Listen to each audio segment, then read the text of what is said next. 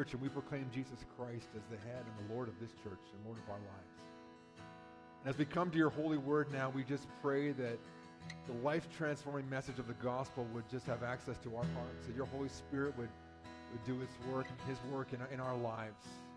We pray that for our children downstairs with Renee and her leadership team there, God, that you would just enrich and build up disciples just below us as we do that up here in this room, Lord. May the words that I speak now, Lord, be pleasing to you. May you guide us into those wonderful truths, we pray in Jesus' name. And everybody said, Amen. God bless you.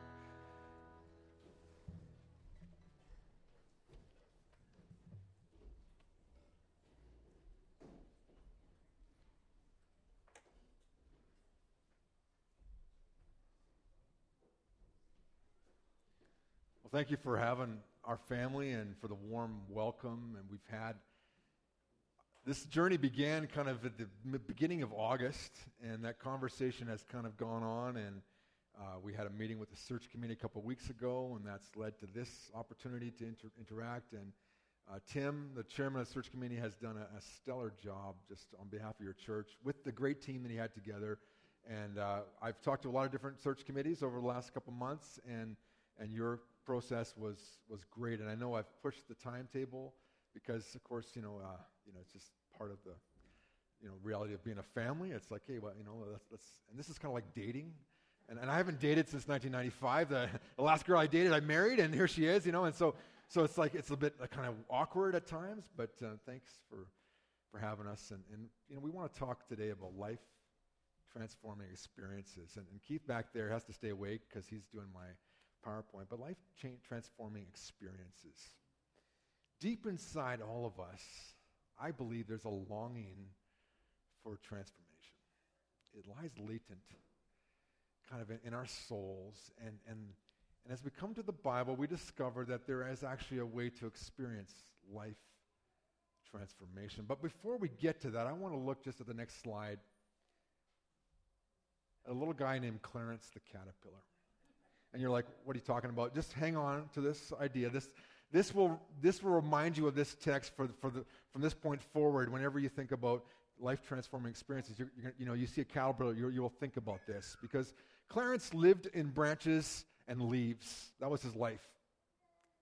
It was about 20 branches and about 2,634 leaves. That was his world.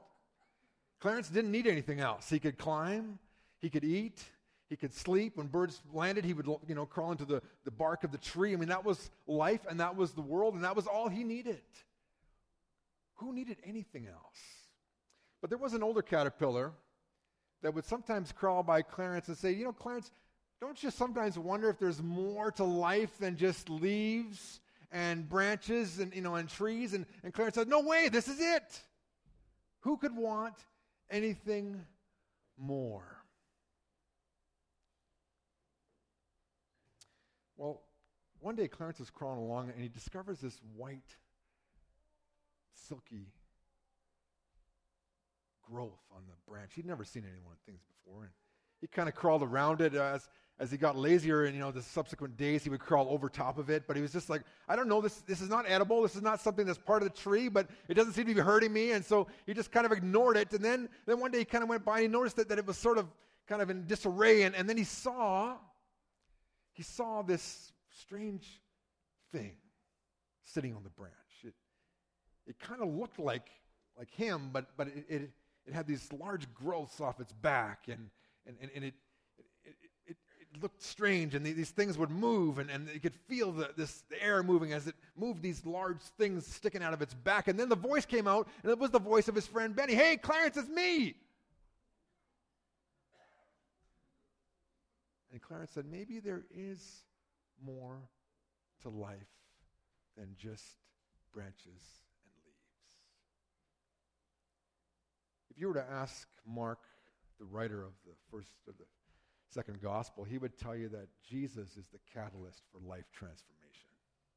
If you have your Bibles, or if you have on your phone, or it'll be on the screen too, Mark chapter 1, verse 14 to 20, we see this instance where Jesus encounters some men, and he kind of introduces them to this concept of life transformation. And he kind of catches them by surprise, but he doesn't catch them by surprise because their response is actually quite surprising.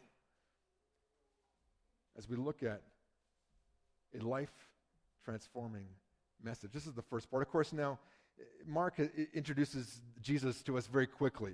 It's kind of the fast-paced action gospel. This is not like an old Star Wars movie that has like a little bit of action, lots of talking, a little bit of action, lots of talking. I mean, this is like, it moves, immediately. And so Mark kind of gets you right into Jesus quick. John the Baptist, Jesus is getting baptized, John's thrown in prison, as we see right here. Now, after John was in prison, Jesus went into Galilee and proclaimed the gospel of God. He said, the time is fulfilled, the kingdom of God is near. Repent and believe the gospel. I mean, just boom, here he is. John's in prison. You're like, okay, what's going on here? If God's kingdom is advancing, why is John in prison? Well, Mark is writing to a group of believers in the city of Rome, probably in about 65 AD. Some of their friends had been captured by Nero, placed on large wooden pegs, planted in the ground and lit on fire. I mean, Nero was ruthless and terrible and horrific to Christians. And so they're kind of wondering, is it worth following Jesus if that could happen to me? And Mark introduced, well, remember at the beginning of Jesus' ministry, John's in prison. He's kind of reminding them, like, there's a big picture here, guys. But he says there's a life-transforming message that Jesus shows up and he brings. He says the time is fulfilled. In the Greek language, there's two concepts for time. The one is chronos. It's chronological time, right? It's you woke up this morning and you had breakfast. That's chronos time, right? You go to work. That's chronos time. You go to school. Second class is at 10:15. Chronos time, right? You have lunch. You go to hockey practice. You have band practice. I mean, chronos. I mean, we live in a chronos world. I mean, there's the sun rises, the sun sets, and we kind of adjust our calendar and our schedule according to chronos. But then the Greek language allows for a different word for time. It's the word kairos. It's the kind of time where a significant event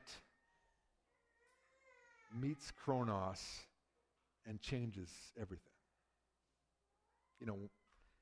Wives, when you were pregnant and that little baby, as God formed it in your womb, got to the point where he or she was ready to come out and was kicking, and maybe, things started pouring out. I mean, all sorts of weird things happen. Women have birth, and so it happens, and you get on the phone and you call your husband and you're like, it's time. He's not thinking, oh, it's time for lunch, it's time to go to work, it's time to pick up the kids from hockey. It's time. It's like a significant event is happening now, and we need to respond to it. Kairos. Not at 2 a.m. And husbands, when you get that call, it's time. Some of you had those kairos moments when you heard the gospel the first time, or the first time the gospel actually made sense to you. You're like, I get it. Jesus died for my sins. He rose again. And by personal faith in him, I can experience freedom, new life, forgiveness, like we've been singing about. It's a life-transforming message, and it's a kairos moment.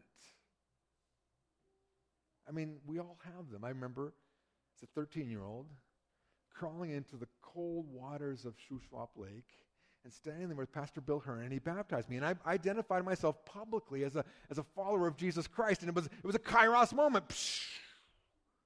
In February 1998, 28th of February, I stood at the front of a church here in this very city, and I made a covenant with the woman I loved, and to be devoted and to honor her as long as I should live. And that was a kairos moment. 4 kids later, those 4 kairos moments. The time is here. This is not just like, hey, it's time to go fishing, it's time to eat supper, it's time to practice, it's time to watch football. That's not what he's talking about here. This is a kairos moment. It's a life-transforming message, because the kingdom of God is near. Now, the Jews understood the kingdom of God many times in a political way, right? Some great leader would come, kick the Romans out, boom, and establish Israeli dominance in the region and in the world. That was their dream. No more taxes, right? I mean, we all dream about that, right? Wouldn't that be great, eh? You poor Saskatchewan people, there we go, But that's not what Jesus is talking about here. He's not talking about, political parties and entities and just temporal kingdoms. He's talking about something bigger here. It is a life-transforming message. The time is now. It's a kairos moment. The King of glory is present with you right now. The kingdom is near. What do you mean? What does he mean? The king has literally taken off his regal and majestic robes. He has left the place. Can you imagine Jesus in heaven simply clears his throat, and there are scores of angels and creatures coming to do whatever he asked them to do. And that King of glory takes off that glory, the majesty, the power. He steps out of eternity and into the temporal world in which we live and is born in this crude cave in Bethlehem. But the kingdom is here. It's a life-transforming message. And the response to that message is seen at the very end there. Repent and believe the gospel. Some people think of repentance and they think of like being sad about something, right? Sometimes, as a kid, I'd get caught doing something, and I was sorry because I knew what was coming after I got caught. When you're sorry because you don't want to have to, face the consequences. But someone's truly sorry when they change their behavior. It's not about being sorry in the moment because you got caught, but it's actually changing and reorienting yourself. And what he's calling for here is a complete surrender to the King of Kings, Jesus Christ himself. And believing, trusting, leaning on Jesus Christ. Belief is not just a mental, yes, I understand the truths of who Jesus is. It's much more than that. Many people like the truths of Jesus, but truly believing in Jesus is actually trusting, relying, depending, reorienting your complete life on Jesus Christ. A life-transforming message. But if you go on, you continue in the text, you'll see that it's in verse 16, that it's a life-transforming invitation. As he went along the Sea of Galilee, he saw Simon and Andrew, Simon's brother, casting a net into the sea, for they were fishermen. Jesus said to them, "Follow me, and I will turn you into fishers of people." It's interesting. It becomes personal now. It's not just some kind of ethereal sort of kingdom of God, big message. I mean, he's actually talking about real people, real individuals, doing real life in the way in which they knew it. And he comes and he offers them an invitation. They're doing their normal fishing and what fishermen do. And Jesus encounters in that, and he invites them to follow him. Now let's go to the next slide, if you would, Keith, just for a second there. Here's the Sea of Galilee. We were there for our 20th anniversary in February. We took this picture. It's smaller than Cold Lake or Dory Lake or some of the lakes you guys fish. And it's the Lake of Galilee. It's not really a sea. It's just kind of a lake. It's actually not even as nice as some Alberta lakes. It's kind of just a rocky. But here is where these men lived and where they did their thing. And as we sat by the lake, our tour guide, told us this story, and it's not in the Bible, but it's kind of an extra biblical sort of contextual understanding as they shared it with us. But he said, the reality is every boy would go through rabbinical training. It was like Sunday school, or maybe if you grew up in a mainline tradition, like a catechism class. Everyone had to do it. You went to study, the rabbi taught you, blah, blah, blah, and then at the end of the course, or the study, or the training, however long it was, the rabbi kind of would pick the best and the brightest to continue on and to become rabbis. And those that weren't the best and the brightest, those who failed to do their homework, those who showed up late to, catechism or rabbinic studies, those guys went on and became fishermen, carpenters, bakers, farmers. I mean, if you're fishing, it's because you didn't make the cut back when you were in rabbi school, You weren't smart enough, sharp enough. And so as they're doing what they knew what to do, because they didn't quite make the cut, this person shows up and invites them back into training. They thought that ship had passed. They thought the sun had set on that dream, but suddenly the King of Glory shows up and he says, "Hey, guess what? I'm giving you an opportunity to join me and to be a part of a life-transforming experience. Follow me, I will turn you into fishers of people. He invites you, first of all, into a relationship. Follow me. Join me. Be with me. Live with me. Experience what I'm doing. Come and just live life with me is what Jesus invites his disciples into, and he still invites us into this. He's like, come and know me, be with me, abide with me, walk with me, learn from me. We're going to do this together. You're not on your own. I'm not inviting you to do something. I'm going to ship you off, but come and be my disciples, be my followers, be my apprentices. Now, it's interesting. Jesus doesn't take them through any kind of screening process, right? There's no, aptitude tests. It's just a simple invitation. And sometimes people wonder, maybe it's too late for me. Yeah, it's great for you, Mike. God called you when you were a young man, and you got to marry a great woman, and you guys got to serve the Lord together. But I'm older. I don't think that opportunity exists for me, and it does exist. I don't think God's done with any of us. And the life-transforming invitation continues for us. Follow me. And he says, I will turn you into, and he's talking about this transformational process. I'm going to transform your life. You're going to move from a caterpillar into a butterfly. And I'm going to do it. You can't do this on your own, but the more time you spend with me, the more you learn from me, the more you obey me and you discover me and you grow in intimacy with me, the more you're going to discover this possibility of transformation.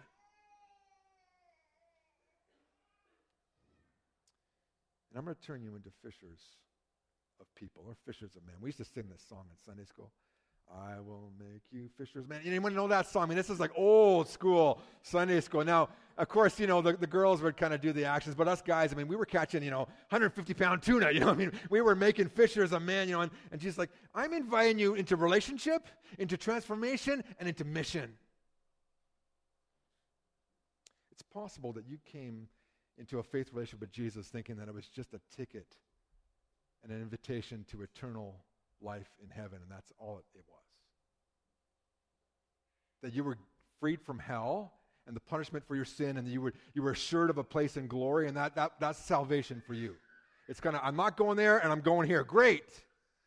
But here, Jesus is not even talking about these things. What he's talking about is a relationship with him, a transformative experience, and a mission. If you join with me, it's not just about, I'm free from hell. It's you're joining my mission. If you know me, then you're doing what I'm doing. You're sharing in this mission with you. In fact, you're going to do, this is going to just continue to grow. They're going to be catching more and more people if we do this together. It's a life-transforming invitation.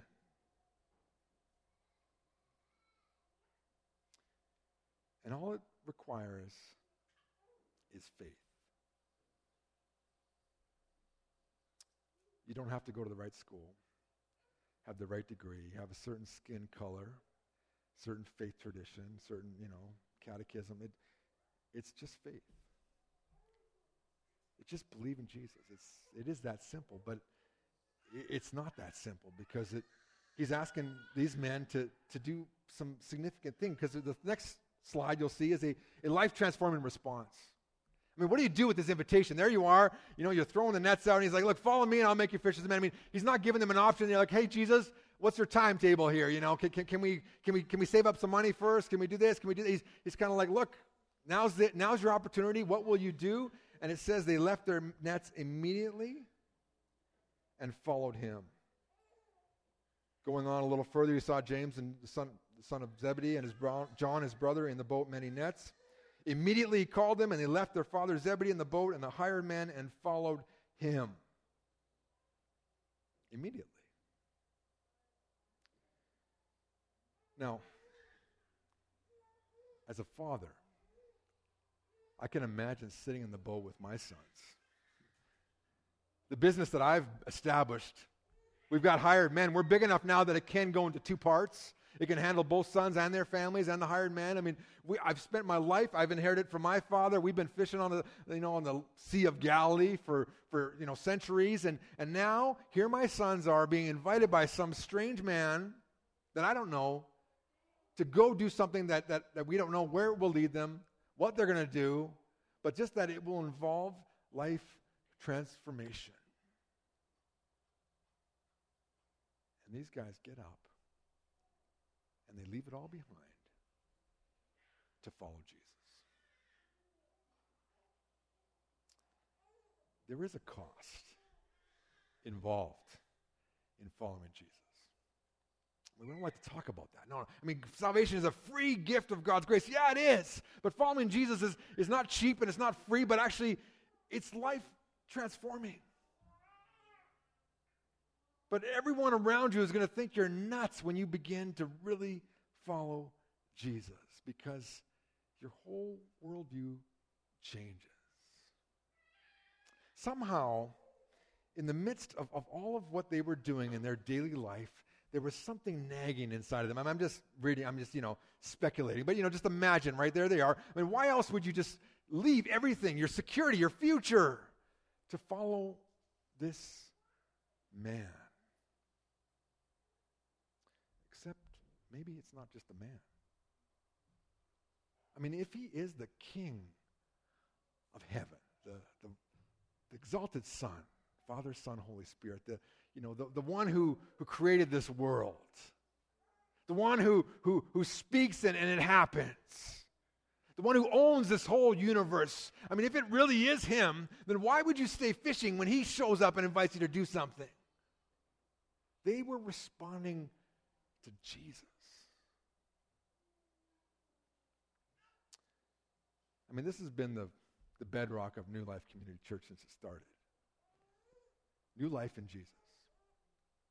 It's not about what, denomination or, affiliation you might have had or do have. That's not the important thing. It's not about the right structure or what version of the Bible you use or whatever, little, minute things. It's about Jesus. If you talk to people, sometimes they'll try to catch you up on, well, the church is this, and people in churches are messed up. Yeah, they are. Every church I've talked to, every church I've worked at, messed up people that hurt other people, that do stupid things. Yeah. Sometimes even the pastors, we're part of that. I mean, this is the reality. There is not a church out there that isn't filled up with messed up people. Sometimes we hide it better than others. In New Life, you don't have to hide it. That's what I'm told. It's okay. Show up messed up, because the life-transforming message of Jesus has the potential to change your life, to set you on a different trajectory. God's not ever done with any of us if we're willing to turn to Jesus. And the overwhelming nature of who Jesus was and is was so compelling that these guys just couldn't even think about fishing anymore. Because Jesus had presented them a whole new opportunity, and the opportunity is presented to us to step into life transformation, to get the message, to hear the invitation, and to respond. I mean, look, it's just crazy. Immediately, they're gone. It's like, poof, one to the other. I mean, it doesn't even make sense, except unless Jesus is really that compelling that he's worth giving up everything to follow.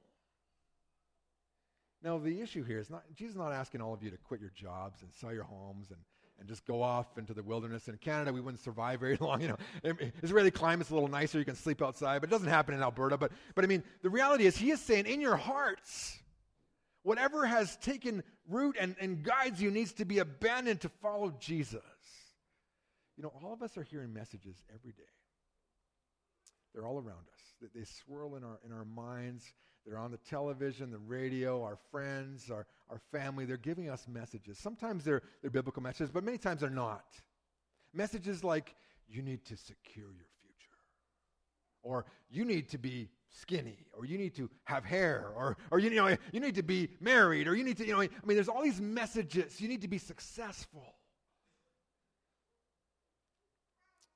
And Jesus comes in and he kind of cuts through all those messages. Freedom 55. What is that? It's not in the Bible. Freedom 55. It's not there. It's not. Even retirement, it's not in the Bible. You get old, you quit your job, you finish working so that you can dedicate yourself to the kingdom ministry. I mean, that's the ideal, right? Now the government pays you to do God's work because, you're getting a pension. I mean, or your employer. That's the way the Bible, I think, presents it. I look at Caleb, he's 80, he's like, let me, into the heights and kill those giants, I'm ready to go. This is life. But we hear these messages. I run into like 25-year-olds and they're worried about their retirement. I'm like, man, you got a lot of life to live before you retire. Like, why are you worried about that? Because the messages continually, are you going to have enough? Are you going to have enough? Are you going to be okay? Are you going to be okay? Sometimes single people, they struggle because oh, there's something wrong with me. I'm single. I need to get married. And they get into this desperation. No, you don't. You just wait on God, but these messages come. I need to be skinnier. I need a bigger house. I need a lot on a lake. I need a bigger boat, and all these messages. And Jesus cuts through that, and he says, "Follow me. Let me give you a reason for living. Let me show you something better. Come, trust me." And all of us say, no, I kind of like what I got. I've worked hard for it. It's mine. My career, my education, my family, my house, all this stuff. Now I can't. Jesus, just let go and let's walk together in a life-transforming experience. Let's go to the next slide, if you would, Keith. Here's the chrysalis house.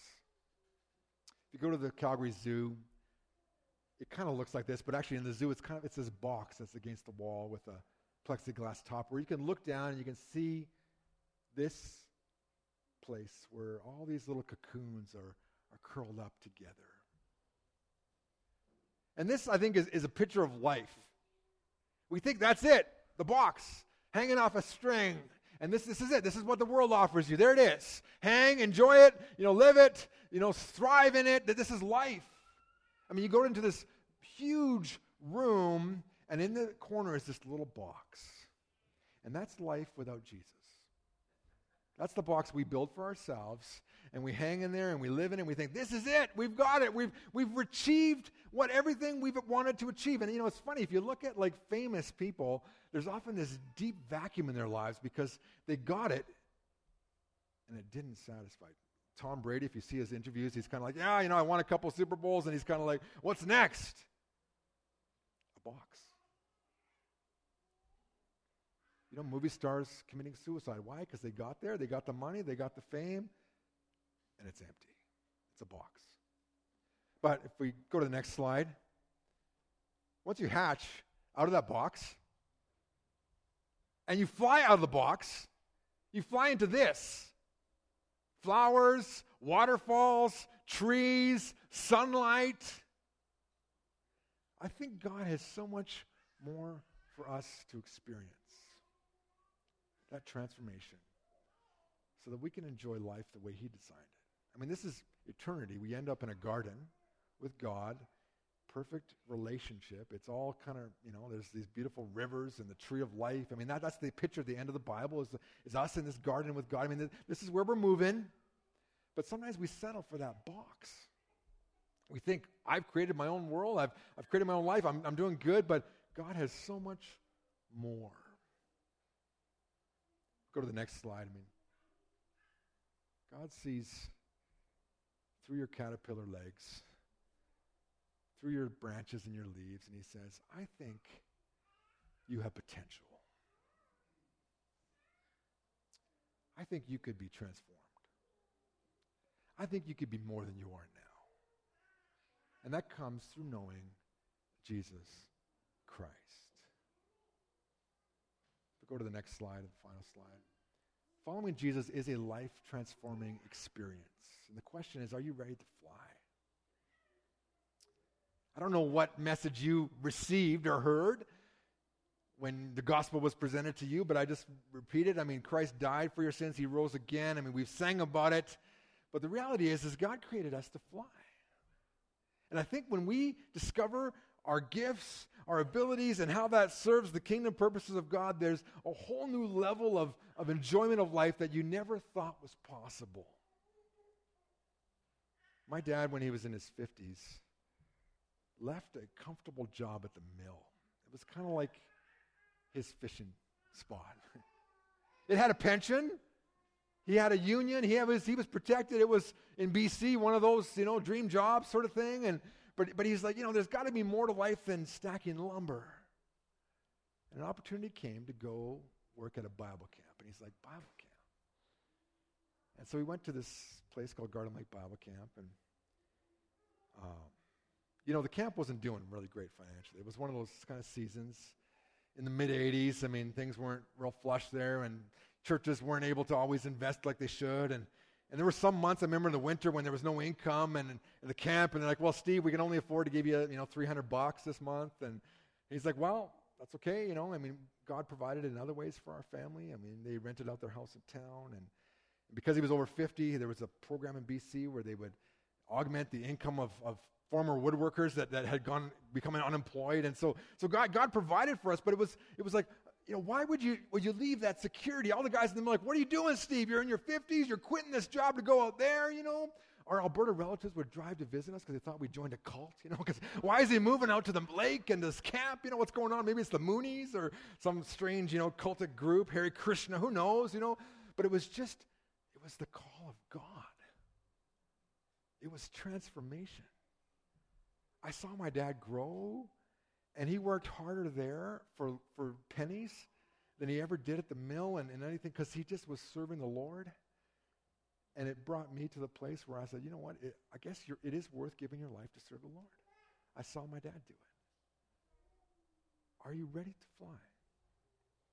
I mean, and the church is full of people who work day jobs and then invest the rest, their other time in seeing the kingdom of God advance in the city in which they live. There's no church that's healthy and that's grown, that's sustained itself without those dedicated volunteers. They're the ones that are flying. Because when you understand eternity and the big picture and kairos, I mean, chronos becomes really insignificant. It's like, God, what are those kairos moments? And, when you're sharing the message of Jesus, it's kairos. And you're seeing, people experience their own kairos as they encounter Jesus. And you're like, yes, this is what life is all about. Living in that life-transforming experience. Are you ready to fly? If you don't know Jesus personally, in a relationship, then today is the day that you need to experience that kairos. He loves you and wants to have you as part of his forever family. But others of you maybe have come to, I believe in Jesus, but this whole thing you're talking about with these guys, I have no idea what you're talking about, because maybe you've believed, you're saved, but now you're ready. Like, I need to learn, like, what does it mean to actually grow and walk with Jesus? And he's saying, come, let's fly. He sees your potential. And he wants to work in and through each of us to be fishers of people and to see this kingdom grow. Worship team, would you come up as we close? And these guys were never the same. It didn't mean that life was easy for them. It didn't mean that none of all their problems went away. It didn't mean that they had prosperity. Legend says that all of the apostles were ultimately martyred or died in exile. But following Jesus for them was worth it. It was worth everything. And I still think it's the same for us today. Would you pray with me as we close?